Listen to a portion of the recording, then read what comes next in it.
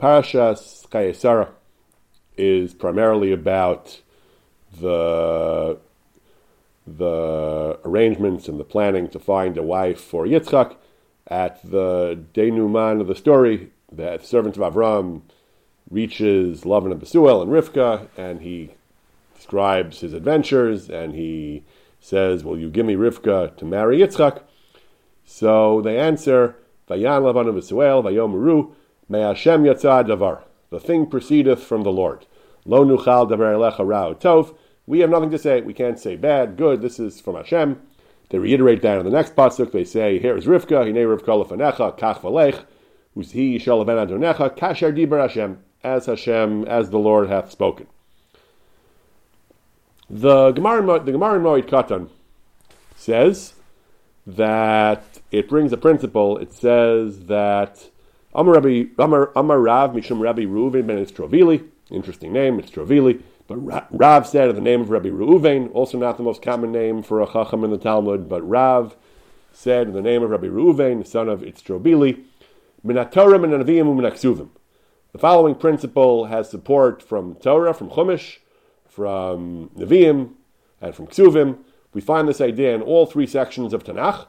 The principle is, Me Hashem isha le'ish, that matches are made in heaven. Hashem decides which woman ends up with which man. What are the sources? Minat Torah, from Chumash, T'chsev, Vayan Lavan v'Suel, Vayomeru, Me Hashem yatzah davar. Lavan and Besuel said that this is from Hashem. Now, one might object that Lavan and Besuel is hardly an authoritative source for theology, for learning important yesodos of theology. But I saw brought in the name of the Rashba, I didn't have a chance to keep forgetting to look it up, that the Lavan and Besuel said a lot of things in their lives. The Torah doesn't record all of them. When the Torah records something they said, that the Torah means that this is true, this is important. So we see from this, Me Hashem yatzah davar, that Me Hashem isha le'ish, the matches are made in heaven.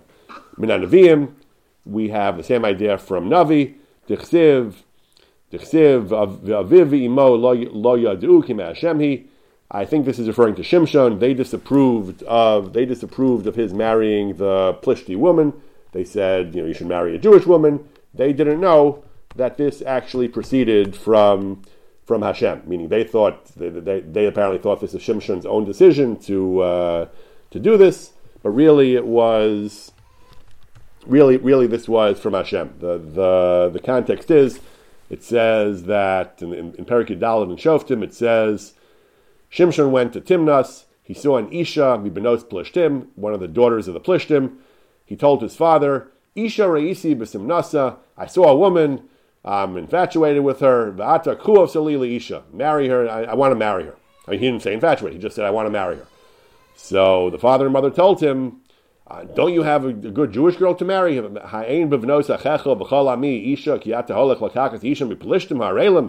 there no one among the daughters of your people whom you can marry? You have to go to the uncircumcised Plishtim. Shimshon is stubborn. He's obstinate. He tells his father, Osa kachli. I want her. Kihi yashra ve'enai. She's the one I want.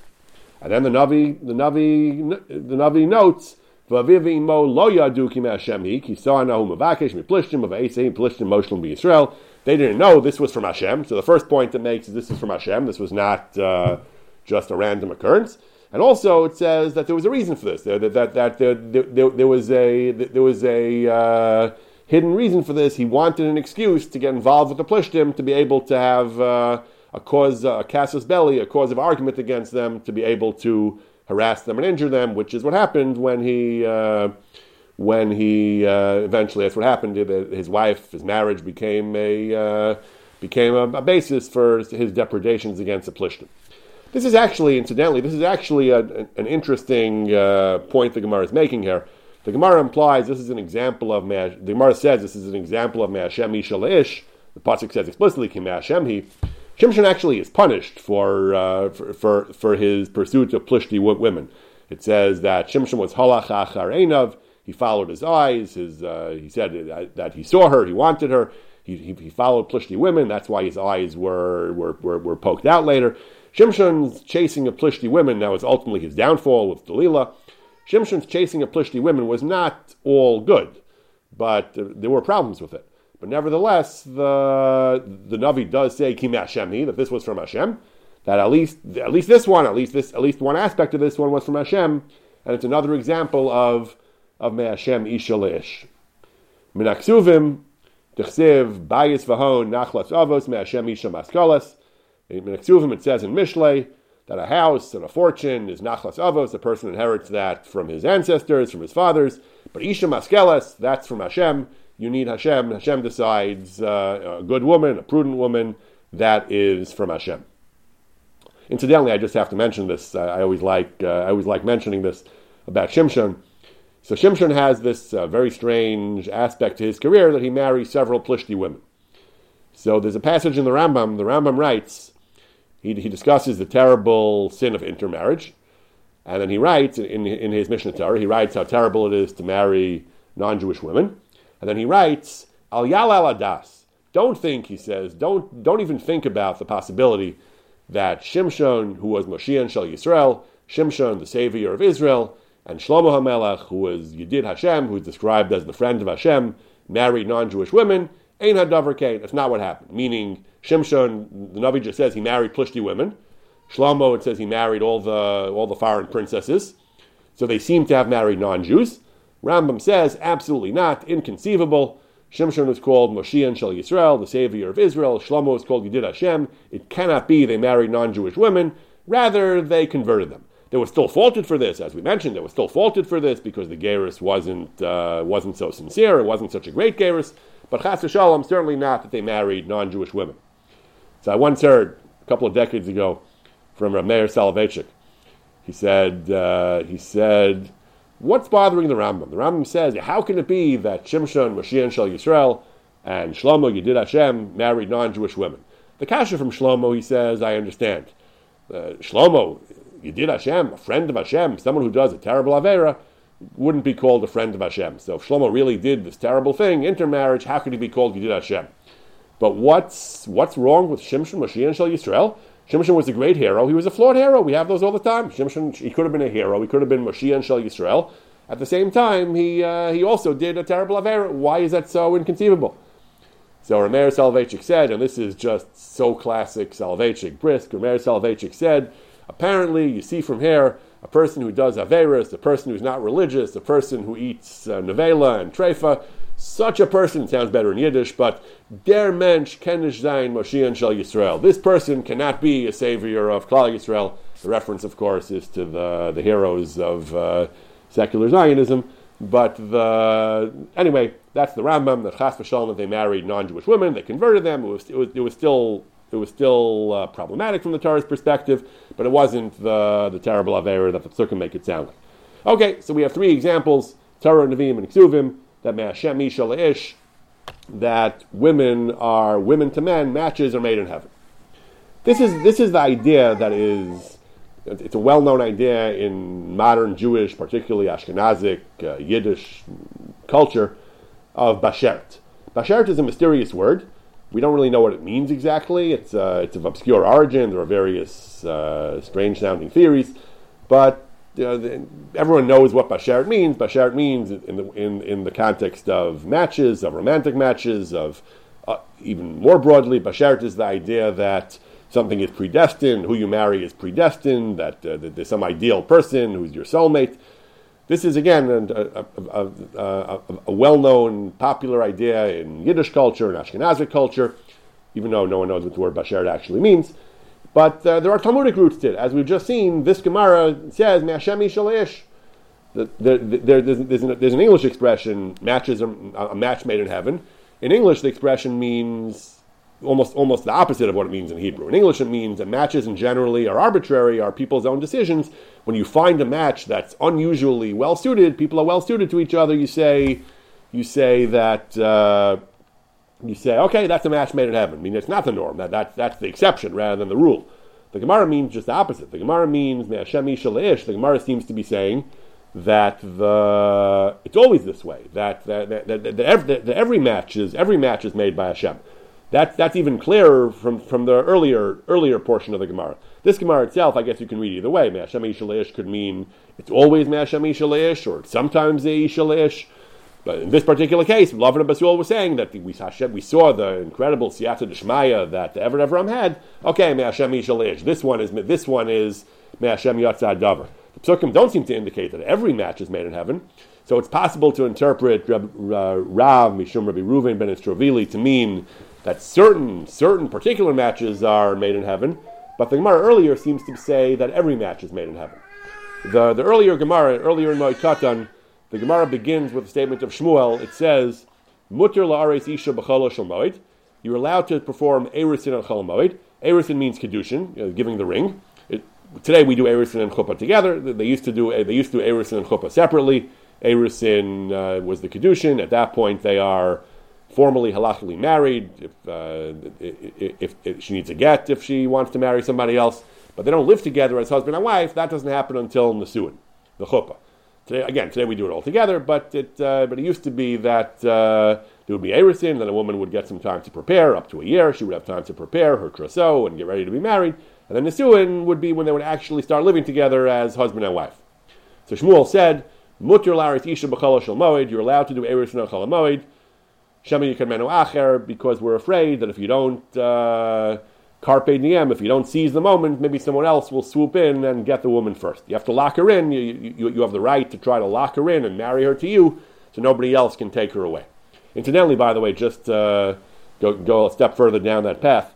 So again, in halachic and rabbinic terminology, erusin means kedushin, actual marriage, giving the ring. In modern Hebrew, even as used by Charedim, erusin means engagement. People sometimes get confused. I remember when people asked me. I sent someone an invitation once, an announcement that a friend of mine was having a party for the erusin of his daughter. Someone looked at me like, "What? People do erusin today? I thought we don't do the ring till we're ready to do chuppah." And no. Today in modern Hebrew they used erusin to mean engagement. Now, unlike in rabbinic Hebrew where erusin means the actual kedushin. Back then they used erusin to mean. Today they use erusin to mean engagement. Some poskim actually object to it. Some poskim actually say you shouldn't use a term like erusin to refer to a woman who's not actually mekudeshes. It's like spreading a rumor that she's mekudeshes. Maybe she should need a get if you start saying she's mu'ureses. You call them arus and arusa. Maybe you need a get if you do that. Other poskim say everyone knows that words evolve and language has popular meanings which are different from their formal traditional rabbinic meaning. So everyone knows today that erusin means engagement and not the kedushin that it used to mean in the time of Chazal. I once had an argument with people. I was complaining about this. I said, why are we misusing the word? Why don't we use erusin to mean kedushin like it has always meant in rabbinic literature, and use the word shidduchin, which is the word used in the Gemara and the Poskim to mean engagement. So the thing is, modern Israel doesn't have, the people who designed modern Hebrew didn't have the greatest respect for Torah Sheba'al Peh, the rabbinic tradition. They liked the robust and red-blooded biblical Jewry with all its heroes and warriors and farmers. They weren't as interested in rabbinic Jewry with the Golos mentality and the Jews of the Talmud and Torah Sheba'al Peh. So at least that's my understanding without having studied the issue in depth.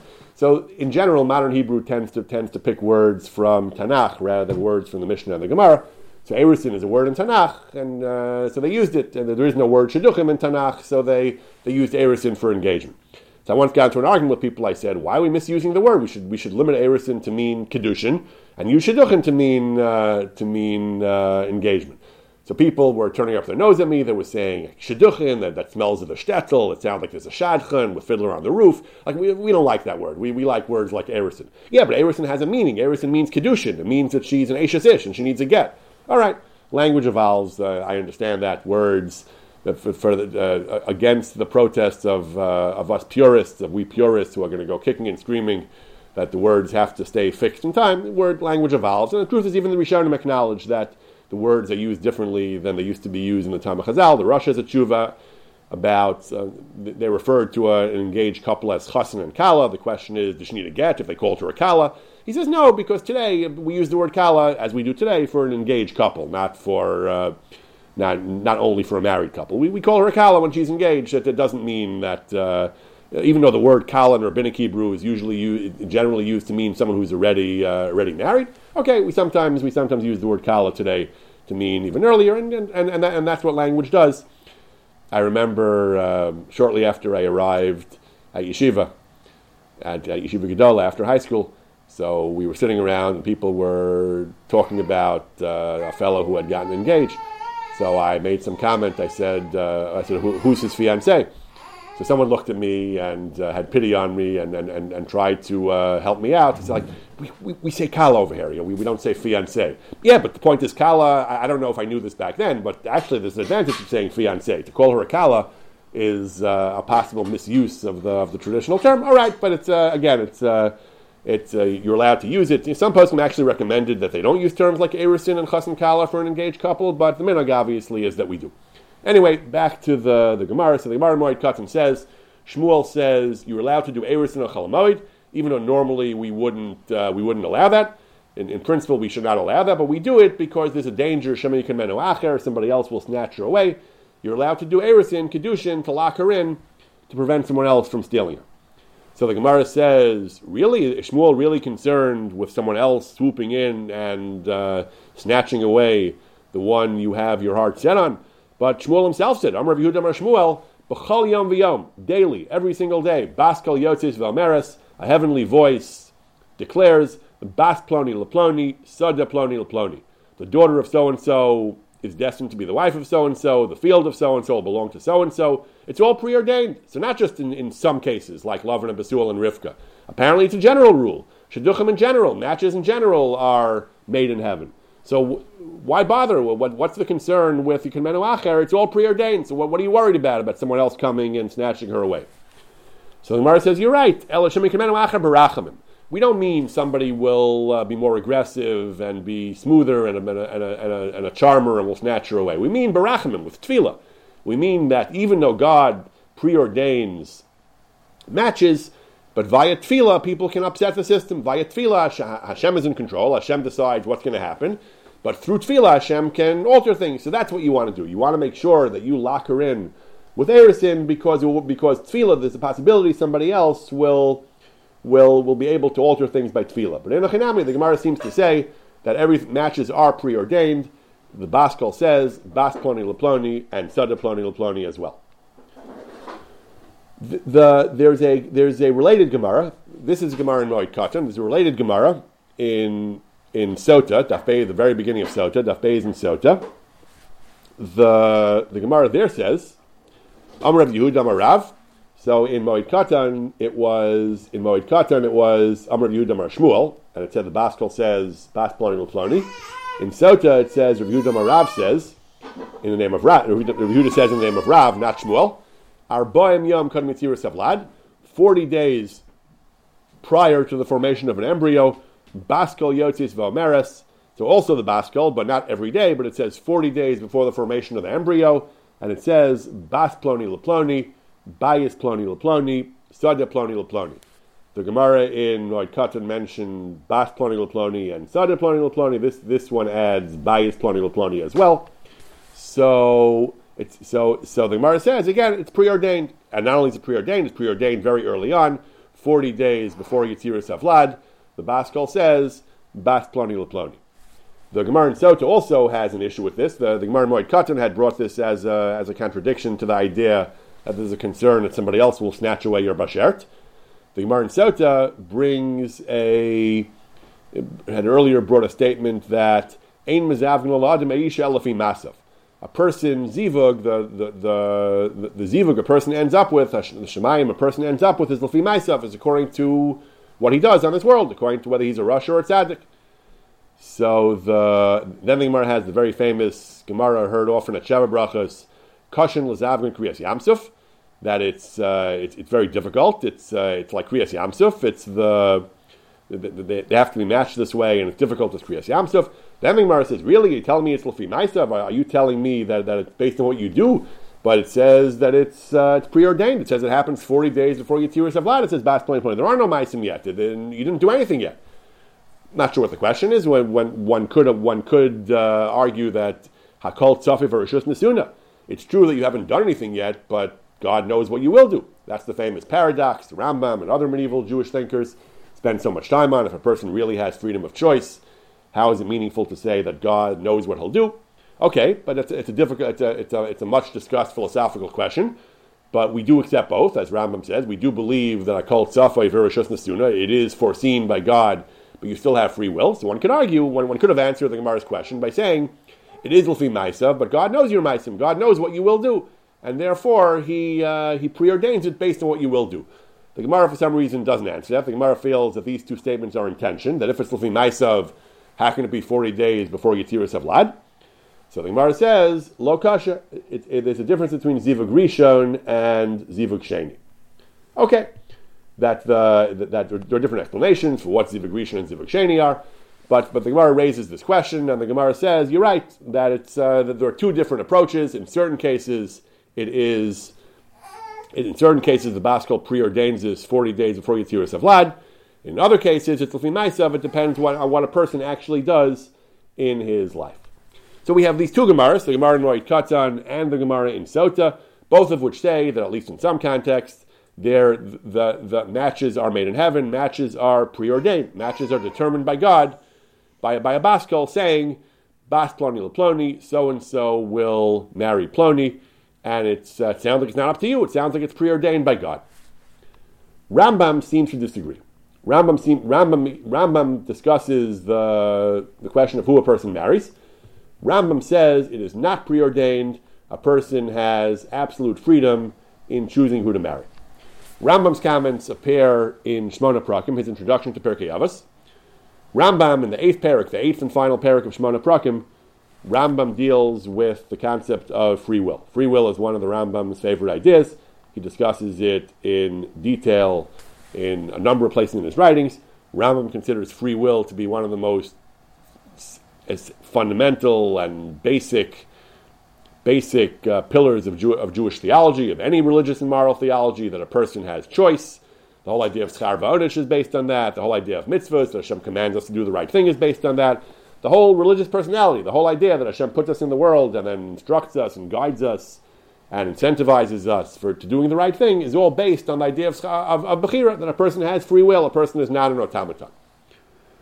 Rambam develops this at length in the 8th parak of Shmona Prakim, and the Rambam says, okay, so he proves from Sukkim that a person has Bechira.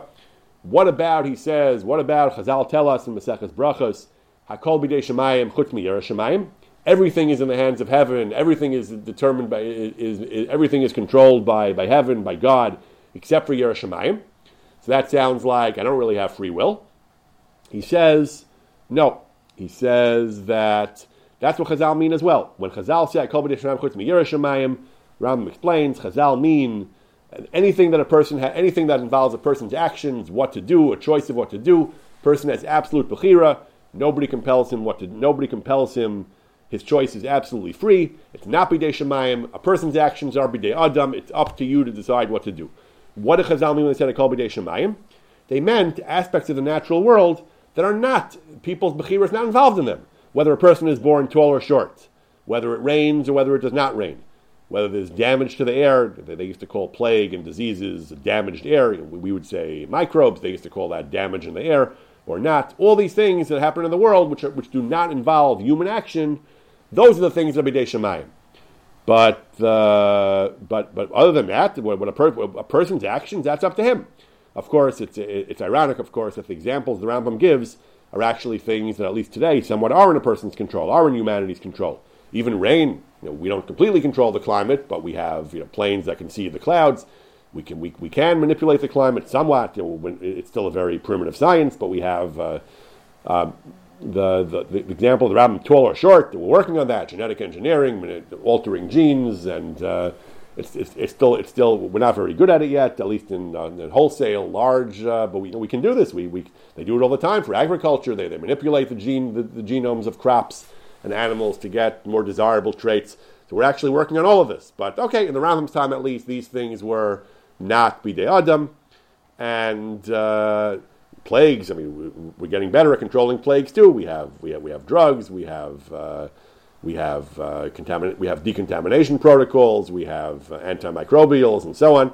All right, we're getting better at controlling the vectors of plague transmission as well. But I'll call upon him philosophically. This is the Rambam's idea that when Chazal said "Kol b'dei Shemayim chutz miyirei Shemayim," they meant aspects of the natural world which are beyond human action.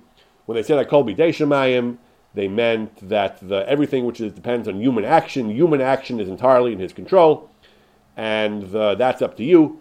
Whatever involves human action, that's where Bechira is the controlling principle, and a person has free will.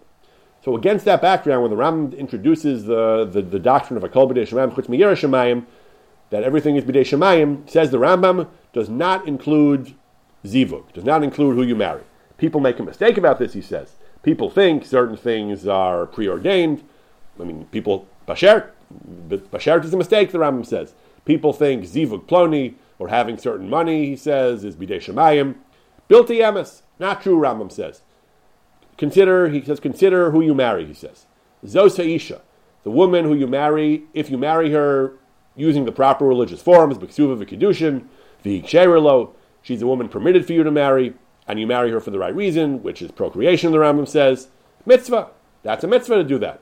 Hashem does not decree the performance of a mitzvah. If there's something wrong with marrying her, if there's an Aveira involved, you're not allowed to marry her. It's an Aveira. If there's an Isser, it's an Aveira. Hashem doesn't decree that you should do an Aveira, he says. Same thing with money, he says. If you obtain the money illegally, you can't say that was against halacha, against the Torah. You can't say that was preordained. Hashem doesn't decree Aveiras, he says. Absolutely not. So marriage and acquisition of money, he says, but we're focusing on marriage here. Again, the same Gemara says, I heard from Rav Matasyahu Salomon, the Mashgiach of Gateshead and Lakewood.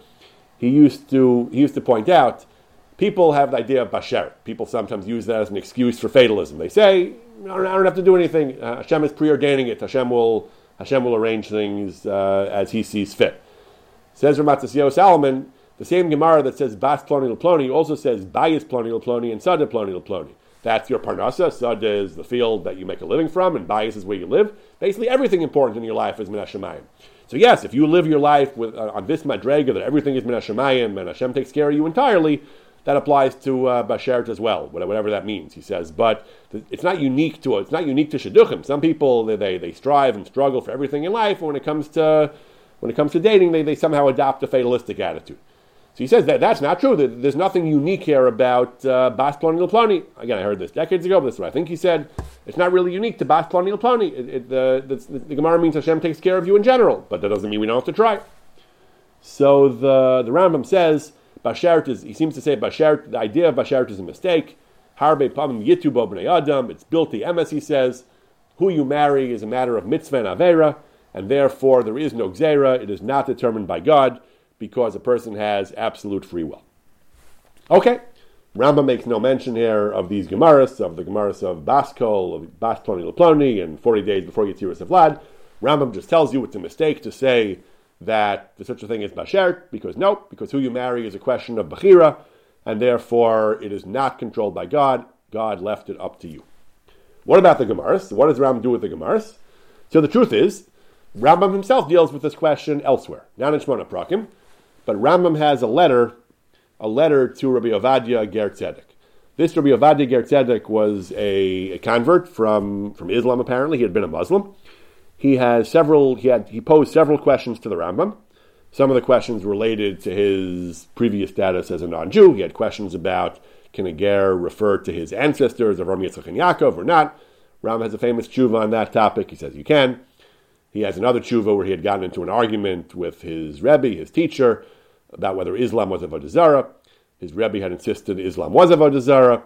He insisted it was not, and it sounds like he was kind of hurt and offended by the idea that his Rebbe was considering him to have been an idolater before he became Jewish, even though he recognized the error of his previous ways.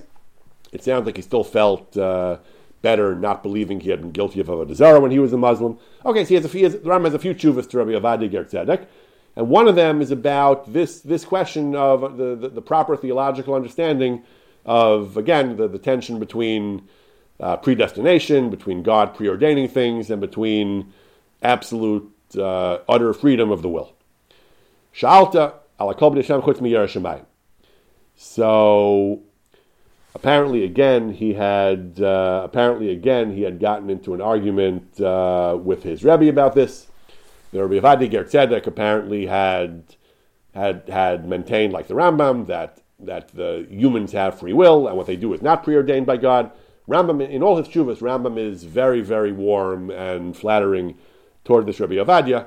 He may actually have felt that he was just a wonderful person, or he may have been trying to counteract the fact that he had been apparently hurt and suffered, that people had hurt his feelings and made him feel bad about different things. At the end of his tshuva, the Rambam strongly endorses his understanding of the theology here, and he tells him that you're absolutely right. He says you understood this correctly. He says v'chacham gadolata, you are a great chacham. V'leiv meven yesh lecha, and you have an understanding heart. Sheivanta dvarim, that you understood the matter correctly. V'yadata derech hayishara, and you understand the correct approach to all this. So the Rambam was very, very warm and very encouraging toward this Rebbe Ovadia. So he says that what you said, that everything that a person does, all human action is not b'gzeira, is not preordained, that is absolutely the emes. This is Rambam's very, very consistent throughout all his writings. This is absolutely consistent. This is absolutely true, he says, an important principle. Emes she'ein badofi. Rambam is very, very consistent about this. And therefore, that's why a person gets schar. The whole idea of schar va'onish is built on this, he says. If a person does good, he's rewarded. If he does bad, he's punished. And when we say Kol b'nei Shemayim, chutz miyirah shamayim, he says, yeah, that's what Chazal meant. The entire sphere of human action, everything a person does is b'chlal yirah shamayim. Anything you do, if it's the right thing to do, it's a mitzvah. If it's the wrong thing to do, it's an avera. So basically, when Chazal said chutz miyirah shamayim, they meant all of human action. Again, as he said in Shemona Prakim, except for things that what we're talking about is as opposed to things which are not human action at all, like the weather and whether you're born tall or short. But anything which is within the sphere of human activity, that is chutz miyirah shamayim, that is not bidei shamayim, that is not predestined by God. And so on and so forth. Everything that a person does can lead to either mitzvah or avera. And when Chazal said kol b'nei shamayim, they meant things like trees and animals and the stars, and those things are b'nei shamayim. He refers to his earlier discussion in Pirush HaMishnah, where he explained this in Shemona Prakim, and in the Yad HaChazaka as well. Says the Rambam, another important methodological, theological lesson: anyone who abandons doctrines that have been established on firm foundations, and he goes chasing various midrashim, Haggadah min Haggadah, so midrash min midrashim, or b'divrei echad min hagaonim, he finds in a sefer it says something, and he gets all shaken up, and he goes, "Oh, it says this, I have to believe this." He says, anyone who just is going to abandon well demonstrated and well established theological and philosophical principles just because he saw an apparently contradictory statement in a midrash or in a work of one of the earlier authorities. He says that such a person, he thinks, oh, it says in a sefer, it must be true, I have to abandon my previous convictions. Such a person is committing religious, theological suicide. He says, this is terrible, he says. A person has to realize, you can't just go every time you see a midrash and go saying, oh, I have to accept this, I have to reject everything I thought until now. Because a person has to have solid theological convictions established, and just because you see an apparently contradictory medrash, you say, maybe I don't understand that, I'll have to think about that. But you can't just abandon these yisodos because of what you saw in a sefer, as Ram will elaborate further soon. What about to his Rebbe? His Rebbe had apparently disagreed with him. Rabbi Ovadia's Rebbe had said, Chazal say, Bash Ploni Ploni, Chazal say there's such a thing as Bashert. So what do I do with that? I just told you that anything a person does, including who to marry, is up to him. It's a matter of Bechira. So what did Chazal mean when they said Akol B'dei Shemayim, when they said Bash Ploni L'Ploni? Says the Rambam, it's absolutely not the universal rule. It's absolutely not, we cannot take this at face value. It's a pasuk in Chumash, the Rambam says, not like that. The pasuk in Chumash says that when a person marries, he gets to take off from the war. He doesn't have to go to war. Why? Pen yamus v'milchama v'ish acher yikachena. Because lest he die in battle and someone else will end up with his wife. Or about if he has a vineyard, if he planted a vineyard, v'ish acher yichal leto. Someone else will enjoy his vineyard. So, what do you mean? It's all preordained. Who marries whom is all preordained. Who marries, who gets which tzadeh is all preordained. So he says, it's a pasuk in Chumash, he says. How can you possibly have any further doubt that things are not preordained, that God does not preordain everything, if these are psukim in Chumash, he says. Rather, the Rambam says, clearly, Chazal, who said, Bas Ploni LePloni, should not be taken at face value. He says, and again, he reiterates, before he even gets to how we deal with this particular statement of Chazal, he makes the methodological point, he elaborates on what he said before. Anyone who understands and wants to understand the Derech HaEmes, he has to understand the things that are clear in the Torah, Pen Yomos B'Milchama, it's not preordained, that is the Iker, that is the Yisod. He can't abandon that because of what he finds in some Midrash and some Gemara somewhere. When you find something contradictory in one of the Nevi'im, in somewhere in Chazal, he says, it seems to be cholik on this, you have to be mayan, you have to study it, you have to consider it, he says. You try to reconcile them.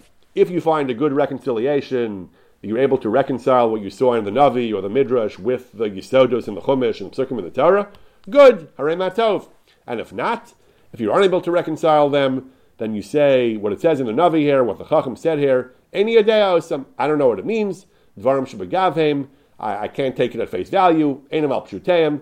That's the approach. You can't just say, this is a Midrash, it must be true. You say, I know the truth, it's clear in the Chumash. If Chazal said otherwise, it's a difficult Chazal, it must not mean Kipshuto, and I follow what it says in the Chumash. Obviously, this is a dangerous approach. Obviously, it's not quite so simple, because frequently Chazal tell us that the Chumash doesn't mean what it says it means. The Torah says, ayin tachas ayin, an eye for an eye. Chazal tells us it doesn't mean an eye for an eye. It means that you pay financial compensation. Anyone who's going to say, the Chumash says, ayin tachas ayin, and if Chazal said otherwise, I don't know what they mean, it's a shver Chazal, it doesn't work like that. That we accept that Chazal can tell us that the Torah doesn't always mean exactly what it says. So obviously, it's not such a simple matter of simply privileging Chumash over Torah Shebaal Peh. If you take that too far, you end up as a Karaite, to only believe things that it says in Chumash and reject all of Torah Shebaal Peh.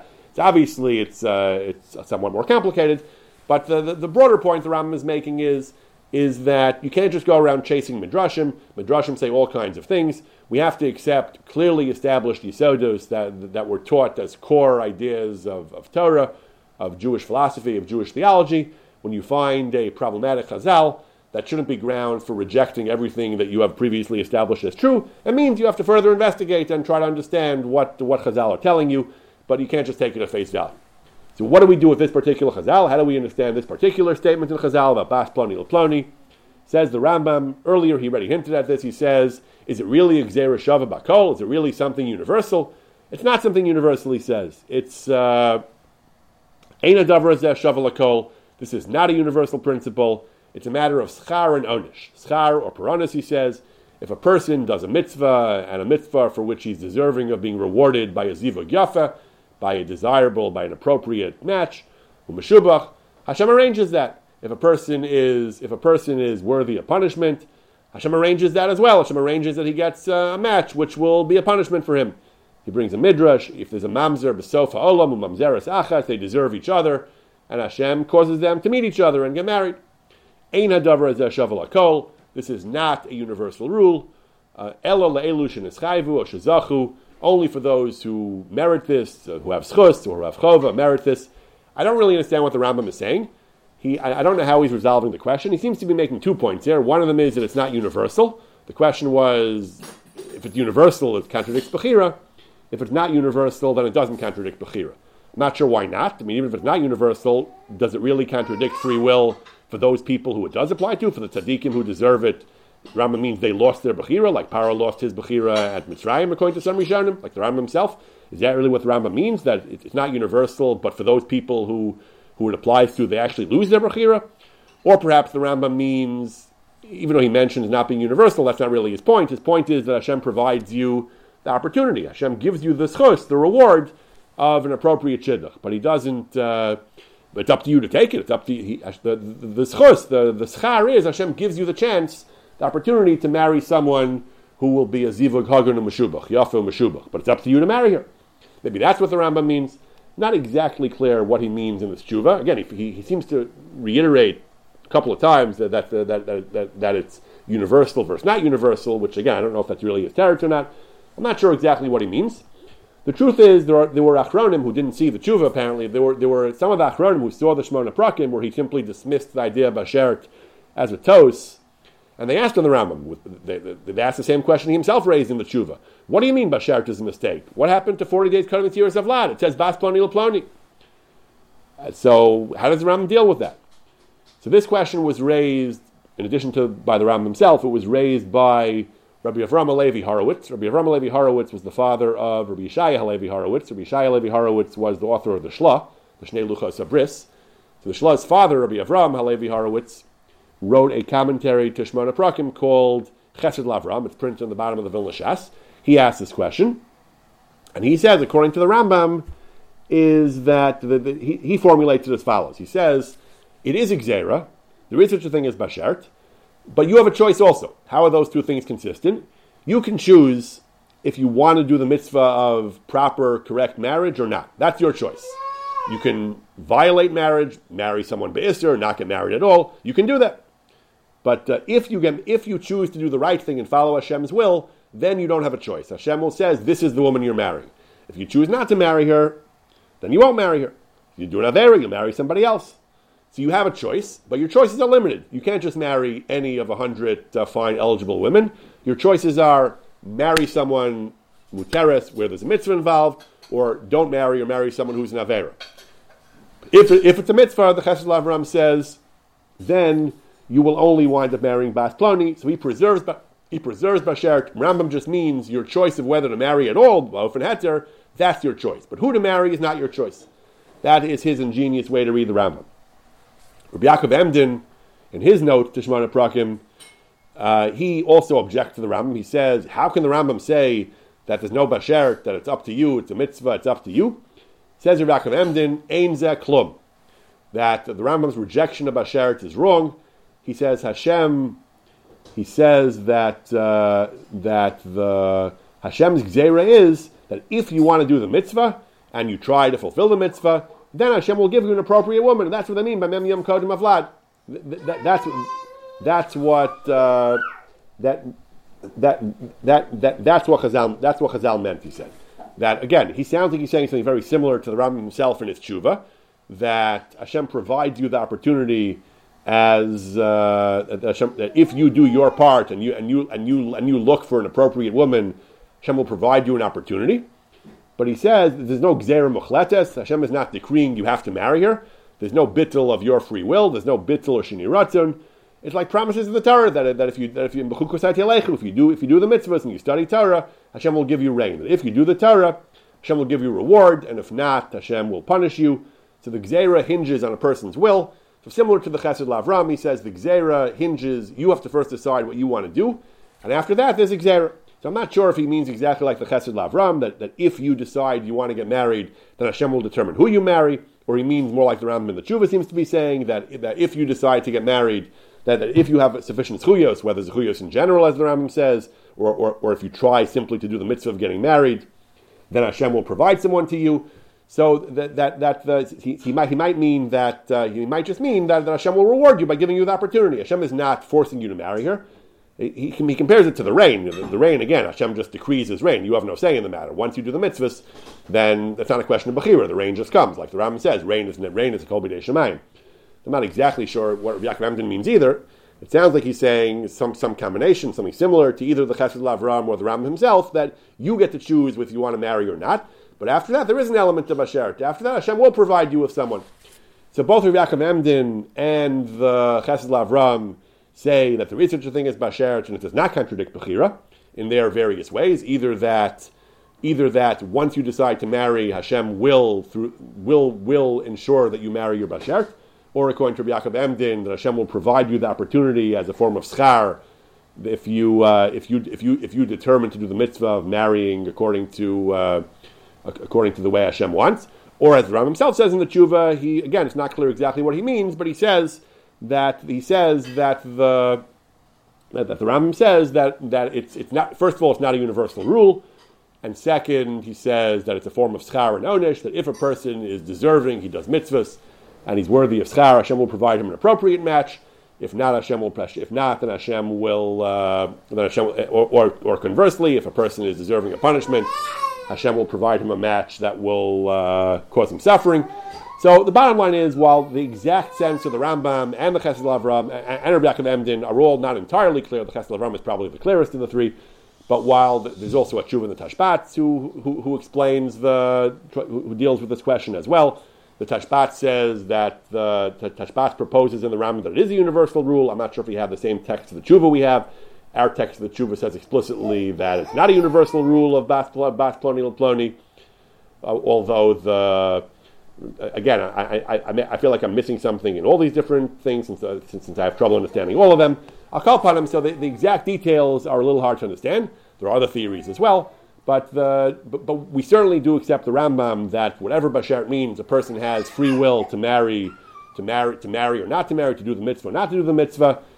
There's also, according to many Mefarshim, including the Rambam himself in the Tshuva, there's also such a thing as Bashert. There are these two Gemaras that Hashem says Bas Ploni L'Ploni, the Baskol says Bas Ploni L'Ploni, Me'Hashem Isha Le'ish. As Lavan and Basuel said, there is such a thing as Me'Hashem Isha Le'ish, and even if Me'Hashem Isha Le'ish refers to specific cases of marriage, there is also this idea that in general there's Bas Ploni L'Ploni, whether it's actually universal or just certain people of Schar V'Onish.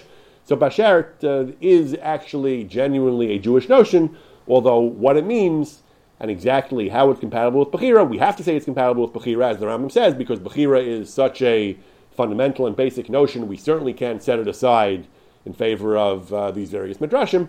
But there are various ways that we can reconcile it, and that's why the idea of Bashert in these various ways, not all of which are so clear, the idea of Bashert is compatible with the notion of free will, and we believe they're both true, although again, Bechira, in the Rambam's worldview, is more fundamental, is more critical to believe in. Bashert is a midrash which can also be reconciled with the fundamental, absolutely critical notion of absolute free will in the scope of human activity.